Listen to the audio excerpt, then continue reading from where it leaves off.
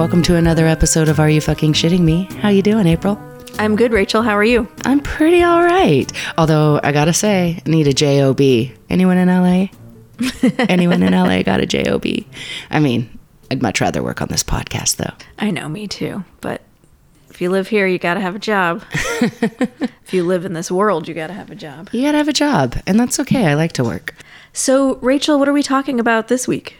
We're talking about the Marys. And by the Marys, I mean Mary Shelley and her mother, Mary Wollstonecraft.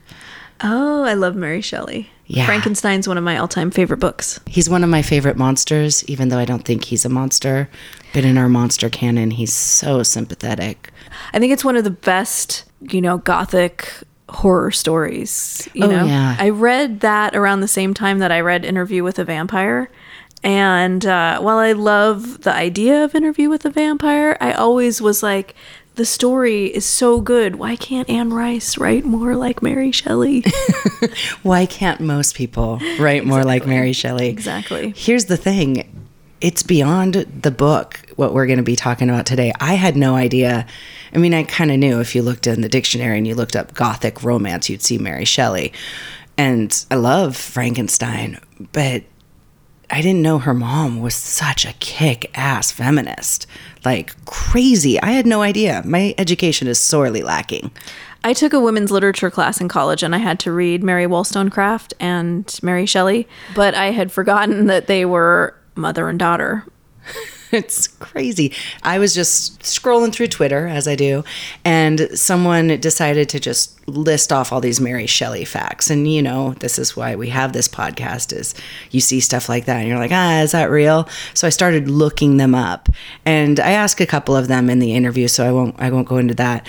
But while I was looking weird facts about Mary Shelley up, I came across this really cool book called Romantic Outlaws, and it's by Charlotte Gordon, and it's about the parallel lives these two really strong and intelligent women. Well, Frankenstein came out 200 years ago, just about, right? So 1818, and then her mom was before her. So we're talking about these radical feminists living, 200 years ago. Oh, yeah, they broke all the rules.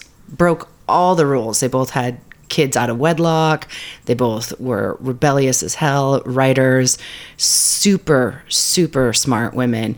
So I reached out to the author, Charlotte Gordon, who is fantastic, and she agreed to talk to me about it and go over some of the things that were similar in their lives, some of the most amazing facts that she found about them, but also I'm going to leave some to the imagination because this book is one of the better reads. It's great. Wow, well, I can't wait to hear the interview, and I can't wait to read the book. My name is Charlotte Gordon, and I'm a writer, and I'm pretty obsessed with telling the stories of women that I think the world should know. I feel like there are many, many heroines that are unknown, unsung, and that can inspire us to live better, more courageous lives. I became interested in Mary Shelley and her mother, Mary Wollstonecraft, first of all, because I didn't know they were mother and daughter. And I was teaching, many years ago, I was teaching a course in women in literature. And I thought, we should read an excerpt from Mary Wollstonecraft because she wrote A Vindication of the Rights of Woman and is famous for being one of the first feminists, but at the time I didn't know much about her. And I thought, yeah, she's important, but this text looks really kind of boring.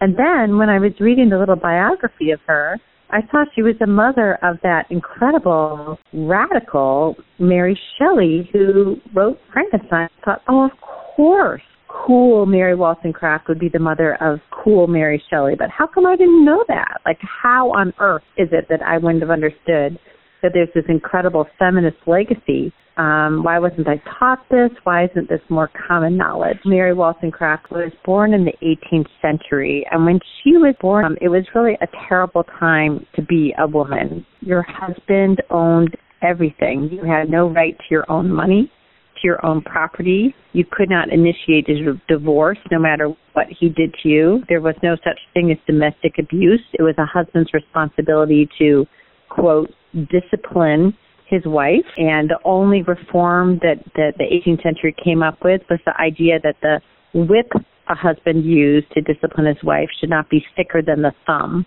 That's where we get the idea of the rule of thumb.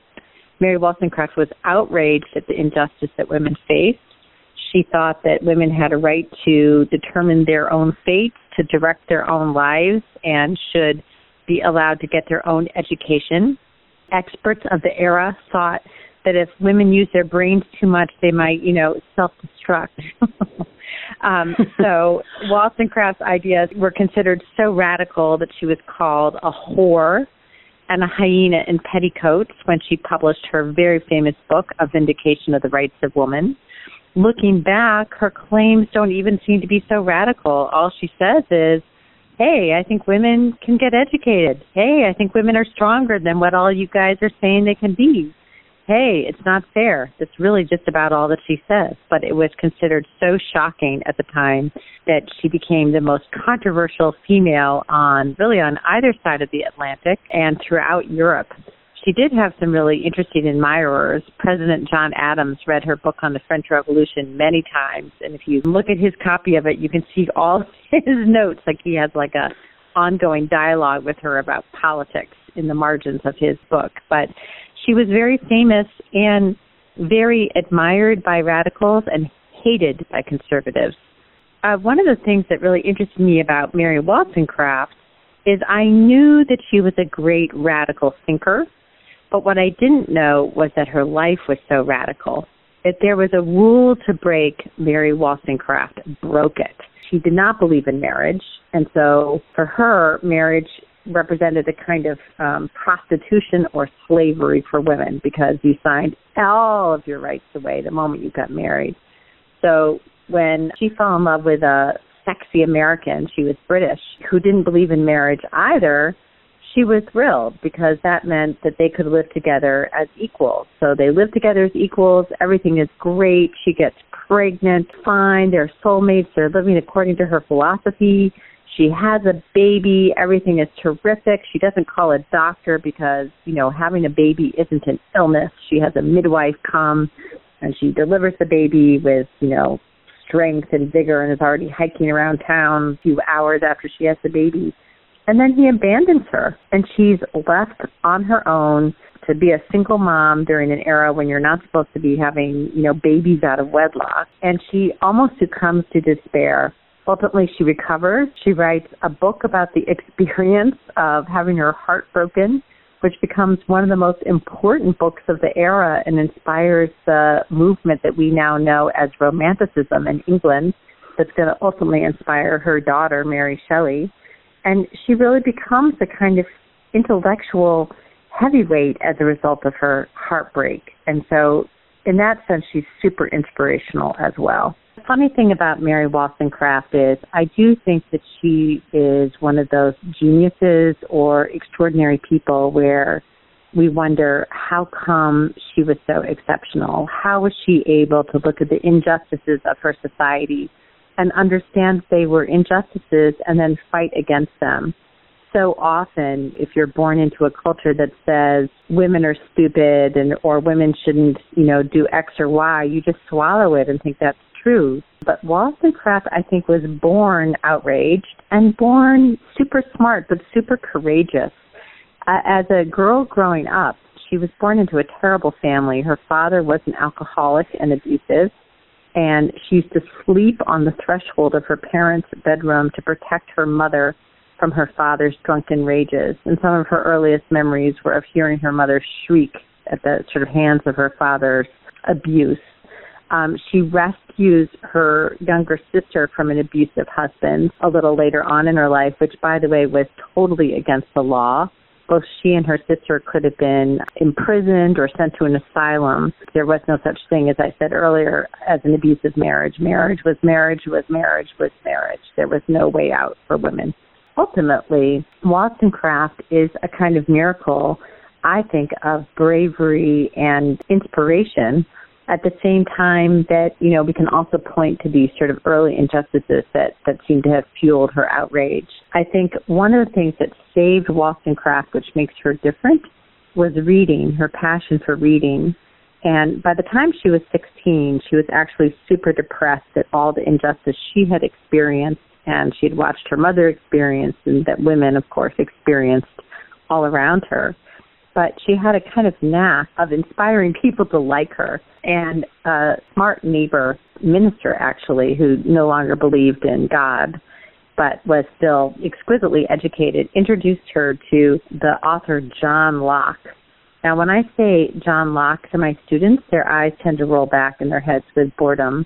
But in 1776, which is when Mary Wollstonecraft started reading John Locke was considered so shocking and so radical that he was outlawed on the campus at Oxford and was being read by people like Thomas Jefferson and George Washington and all sorts of other radicals throughout the world. For Mary Wollstonecraft, when she read him at age 16, she finally found a philosophical underpinning for her sense that injustice should be fought, because Locke said two really important things. He said, we are all born with a blank slate. Men and women are alike, have souls without a sex, so we all have equal rights. Our souls are equal. And he also said, when there's injustice, it is our duty and our responsibility to rise up and throw off the chains of that injustice.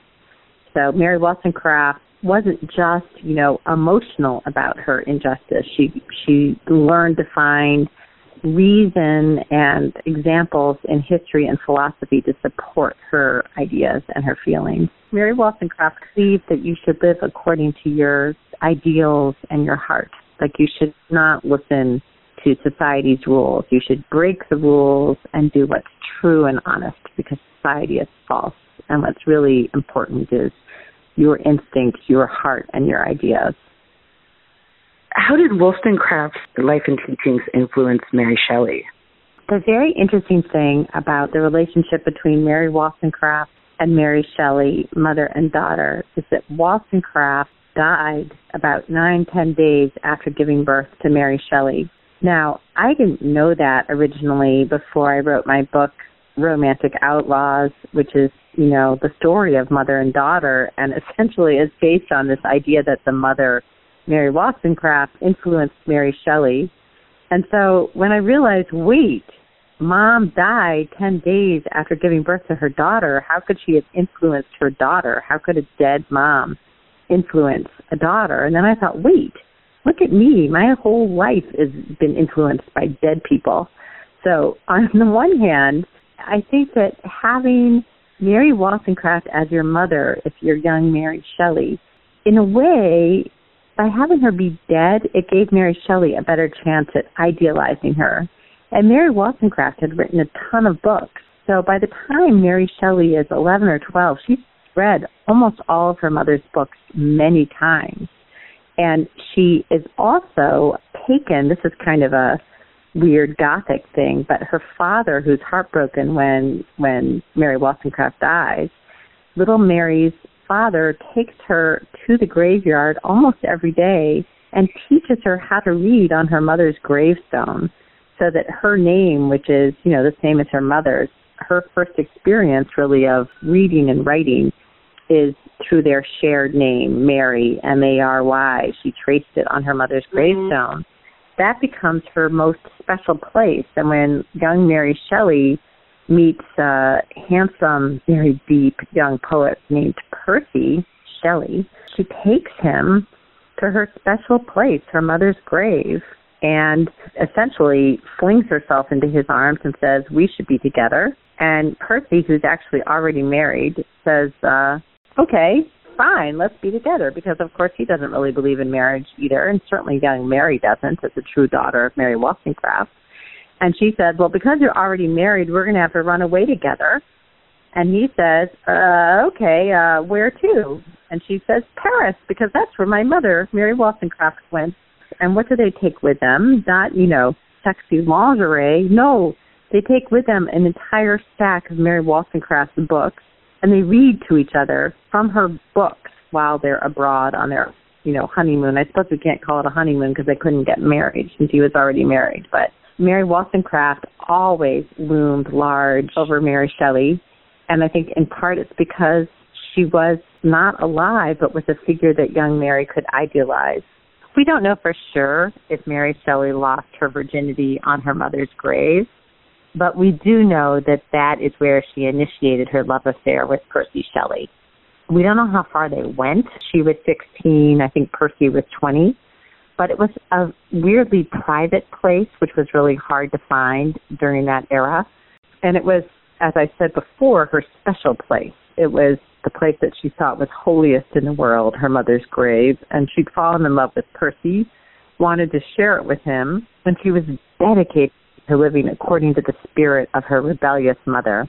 And so one of the ways her mother had rebelled was the strict rules that governed the behaviors of, men and women, and particularly when it came to sex. So there had been sort of strangely no better way to proclaim her loyalty to her mother than to say, I don't believe in marriage. I'm going to act on my love for this man, and I'm going to do it right here near my mother. So certainly something happened on that grave, but, given the complexities of 18th century underwear, etc., who knows how far they went. And Percy Shelley writes a letter to a friend of his sort of describing this evening, and he doesn't, it's the 18th century, so, well, actually it's the 19th century, so he doesn't go into graphic details. What we do know is he says Mary was able to see into the truth. She knew that we should be together and expressed it this night at her mother's grave. Certainly something sexual that was important happened that sealed the fate of these two young lovers. Okay. Mary Shelley is pretty much the poster woman for Gothic romanticism. She really is. I can't think of a more Gothic and more romantic figure. I know. Can you believe it? Like, on her mother's grave, which is also where she learned to read. I love that part. Like, the two sexiest parts of her, if you ask me. Learning to read and having sex, or almost, on her mom's grave. Did Mary Shelley really carry Percy Shelley's calcified heart around after he died? Yeah. After she dies, they open up her little portable writing desk, and they're tucked inside a little folded piece of paper and envelope. They find the ashes of Percy's heart. What had happened is, I don't know if you know this whole story, but when Percy dies, which is a long and amazing saga in and of itself, he drowns in this fairly dramatic fashion off the coast of Italy while sailing in a storm that he shouldn't have been sailing in. His body washes up on the beach, and his friends are heartbroken. So Lord Byron, all the other great Gothic figures of the time period, gather on the beach, and they say, you know what, this is Percy Shelley. We should give him a romantic send-off. And so they burn him on a bonfire. And then right at the end, Byron says, I want his skull. But one of the other friends says, no, you can't have it, because they know this story about Byron has someone else's skull. They think that he's been drinking beer out of someone. And again, I think it would be pretty hard to do this, but someone supposedly snatches Shelley's heart before it burns away on the bonfire. And then afterwards, and this is where the biographers really have a great time, there's a big fight about who should have his heart. One of his best friends thinks he should have it. Another friend thinks he should have it. They don't think Mary should have it, because that's another long story. You have to read my book to hear why. But they fight about whether or not Mary should get it. But ultimately, Byron persuades Shelley's friends that Mary should have the heart. And they think that that's what they find after she dies. The story of the writing of Frankenstein is a great story in and of itself, and there's many untruths about it as well that we should clear up. To begin with, Mary and Percy and Mary's stepsister Claire had decided that they wanted to vacation in Geneva for the summer for lots of complicated reasons. Mary had a toddler that was beginning to cough, and they were worried about his health. And his name was William, and so they wanted to get him out of London for the summer because they had lost their first baby after just a week or so after the baby had been born. They wanted very much to get to know Lord Byron, who was kind of the Mick Jagger of the era. Like, he was just the original bad boy poet. He was a bestseller. Everyone loved and admired him. He was handsome, and they knew he was going to be in Geneva. And Mary's stepsister, Claire, had actually started a love affair with Byron, which was fairly one-sided. We think that Byron was mostly interested in men, although he had lots of sex with lots of different women. But, you know, if you threw yourself at him, he'd have sex with you, essentially, which is what Claire did. So, Mary's half-sister. So off they go to Geneva, and that year is known as the year without a summer because an Indonesian volcano had gone off, I think, the year before, and there were, you know, the weather patterns had been all disrupted. So it rained and it rained and it rained in Geneva. And Byron and Mary and Percy and Claire and another young man named Polidori, who's going to go on and write a book called The Vampire, are cooped up. And you can't coop up a whole bunch of romantic poets without expecting something to happen. And finally, one late night, they're all at Byron's house, and he says, I am so bored. I'm so sick of all the books that we've been reading. Let's see who can write the scariest ghost story. And so they all go off into their corners, and Byron starts to write a ghost story, but, you know, then he gets sort of bored and goes back to writing about Byron, which is what he likes to write about. And Shelley starts writing a ghost story, and he gets kind of bored and goes back to writing about, essentially, Shelley. But Mary puts her pen to paper and does not stop writing for 2 years, and by 1818 has finished Frankenstein, and it's published before she even turns 21. And so, in fact, we're coming up on the 200th anniversary of the publication of Frankenstein. One of the things that is not true about the writing of Frankenstein is that in later years, long after Percy had died, the publishers came to Mary Shelley and they said, we'd like you to revise Frankenstein so that we can put it back out into the world. So she did, and she wrote this introduction that everybody thinks is the gospel truth about the writing of Frankenstein, but it's not. And I just want to clear up one falsehood that she helped spread. She said in this introduction to this later edition of Frankenstein, she said, you know, I really struggled to come up with a story. And it wasn't until I had a dream one night that the story came to me. And there's many reasons she said that. One is that when people found out that she'd written Frankenstein, they condemned her. It had been published anonymously, but when people found out a woman had written it, they said, what is wrong with this woman? She must be monstrous. She must be perverse. This is terrible. Oh, no. And so by the time she's reissuing the book, she's very concerned about how is she going to earn a living. Percy has said she's trying to earn a living by her pen, and by saying that the story came to her in a dream, she could kind of escape some of the condemnation of people saying, how did she come up with this terrible idea, on the one hand.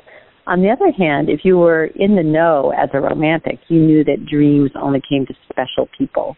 So Coleridge, for example, and Shelley are famous for writing poems about their dreams. So she was also kind of secretly saying, I didn't think of this myself. It came to me in a dream, but also I'm kind of a great romantic figure because this dream came to me. Aren't I, you know, I'm special. You know, he follows her reading lists, by the way.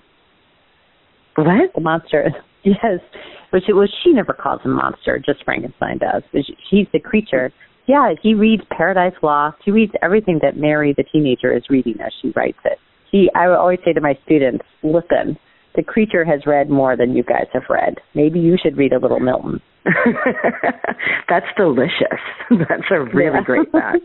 And just off the cuff. Yeah. That's great. There's one other thing that's curious to me. So I was recently asked to write the introduction for Penguin's reissuing of Frankenstein in honor of the anniversary of the first publication of Frankenstein. So I wrote this introduction to Frankenstein for Penguin. And what was really interesting to me is after I wrote it, I went and compared my introduction to other introductions. And my introduction is pretty much the only introduction that really emphasizes Mary Shelley's inspiration and relationship with her mother. Other introductions, you know, do her biography, and they say, yeah, she's the daughter of Mary Wollstonecraft, who wrote A Vindication of the Rights of Woman. But most introducers are not interested in this idea of a feminist legacy. What I would like people to know about Mary Shelley and Mary Wollstonecraft is how brave they were. I love about both of them that they broke the rules, that they thought the rules weren't fair. And ultimately, they really didn't care what other people thought. They lived according to their consciences. They lived with integrity. And they were both people who believed in the power of ideas and the power of words. They both thought they could change the world through their writing, and they never got to see any of the changes that they hoped for come to pass. They really had to live in the belief that their books someday might influence their readers to fight against injustice and to make this world a better place. And I guess I found that as a writer just profoundly inspirational. That's why I really want people to know about them. This idea of mother passing on to daughter, courage, ideals, and a kind of radicalism that Wollstonecraft passes on to Shelley. And I think it's a really vital story because I think that is really who we are, who we hope to be is, you know, as Wollstonecraft passed her radicalism on to Shelley, I like to think that Shelley passed that radicalism on to the women who came after her, ultimately to us. It's a kind of long chain of being that I want us to honor.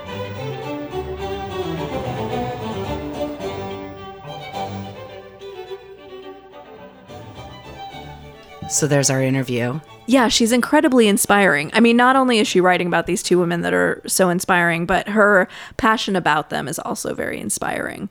I'm so grateful to her for writing about them and for passing on their stories because I think they're so important.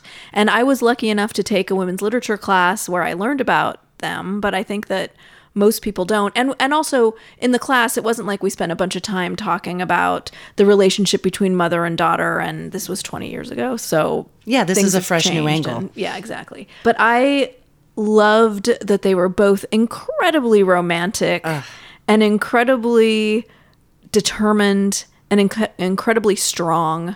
So strong. And I can't imagine what it must have been like to be that open about who you were. They didn't believe in marriage and that they had sex out of wedlock and all of these things that were so, so progressive. You know, we take for granted kind of how easy we have it in some ways.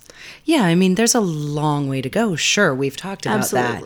But absolutely. One of the things that I think is important is to really draw a line under, it wasn't just taboo, especially for Wollstonecraft, to save her sister from an abusive husband and to try to protect her mother from an abusive husband. Women had less rights than dogs. You had no rights. So taking her sister from that husband who had nearly driven her insane with abuse was literally illegal. It was something that was not just frowned upon. It was something that she was not supposed to do. And she, with her own gumption, and with also, I think, as we heard, after reading Locke and this idea of everyone is equal, just said, yeah, I'm going to fight for this and fight against injustice.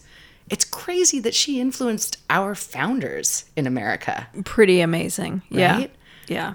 I wonder how many of these equality arguments that have been woven into the fabric of what we believe as Americans, whether or not we've reached those ideals, how many were actually inspired by her writings. Yeah, it'd be really interesting to go back and read some of her work and see if we can see where the influence came from. You know, I also was reminded of, this is a little aside, but do you know that show Chef's Table? You know, I love Chef's Table. It's so beautifully shot. Yeah. So there's an episode where the first episode of the last season, I believe, is about a South Korean monk. And she talks about how her parents gave her this huge gift of freedom by allowing her to become a monk and not get married. Yeah. And I just thought, now this is a woman who's in her 50s and she was facing the same kinds of things that Wollstonecraft and Mary Shelley felt. You were expected to get married and to live the life of the husband. I also love that episode of Chef's Table. It brought me to tears several times. So yeah, I've seen it 3 times now and I cry every single time. Every single time. That woman is just so beautifully, I don't quite know how to describe. She's just so peaceful. Yeah, blissfully peaceful. And for some reason, the story of the Marys kind of reminded me of her plight. I also loved hearing about how Frankenstein came to be written. Mm-hmm. And there's actually a movie that I saw years ago with Laura Dern's in it, Eric Stoltz. It's called Haunted Summer. Really? And it's about them writing these stories for each other. Is it a good movie? Well, I haven't seen it for 20 years. I loved it at the time. Okay, I'm down. I'll watch it. It kind of has, Merchant Ivory feel is what I remember. I like a Merchant Ivory. I like a Merchant Ivory film. I said a couple facts sent me down this rabbit hole, and it was Mary Shelley carrying Percy's heart around after he was dead. And then also the thought that she maybe had lost her virginity on her mother's grave. They're a little bit more salacious, but I was like, whoa, she's as goth as can be. Yeah, exactly. I loved hearing those stories. And I think those might have been in the movie. It's definitely popular knowledge. Although, Charlotte says maybe they didn't go all the way on the grave. Clothing being was it was. Yeah. Can't get those bodices open fast enough. Or what were they wearing? Bloomers? How many pairs of underwear do you think she had on? They had so many layers of clothing and all those tiny buttons and laces and stuff, please. Oh my God. We're very lucky we don't have to wear all that crap. Right? I was listening to this book on audio tape, The Romantic Outlaws. The narrator is English, and so it has this real feel of listening to a Jane Austen book with heroines that are bigger than any fictional heroine ever before, and they're real life. And it's so inspiring. And I was actually having a rough day the other day, and I just kept thinking, yeah, be true to yourself. Fight for what's right. Take some chances. These women took chances, and it was really inspirational. Better than a self-help book. Better than anything else. Just like, holy crap, they're real. Yeah, there's something about hearing the stories of real life women and real life people who do outstanding things and fight for justice and fight for what they believe in that, is more inspiring than any self-help book. I totally agree with that. Yeah, it's pretty great. And it's well written and well read on audiobook. And I will say, run out. I do say go out, and I recommend this book. It's Romantic Outlaws by Charlotte Gordon. And she did say if you go buy it, she'd prefer it if you bought it at a local bookstore. You can get it on Amazon, though. But wouldn't it be nice to support someone local? And you can also check her out at her website, charlottebooks.com. We'll put all of her information, website, Twitter, everything on our website.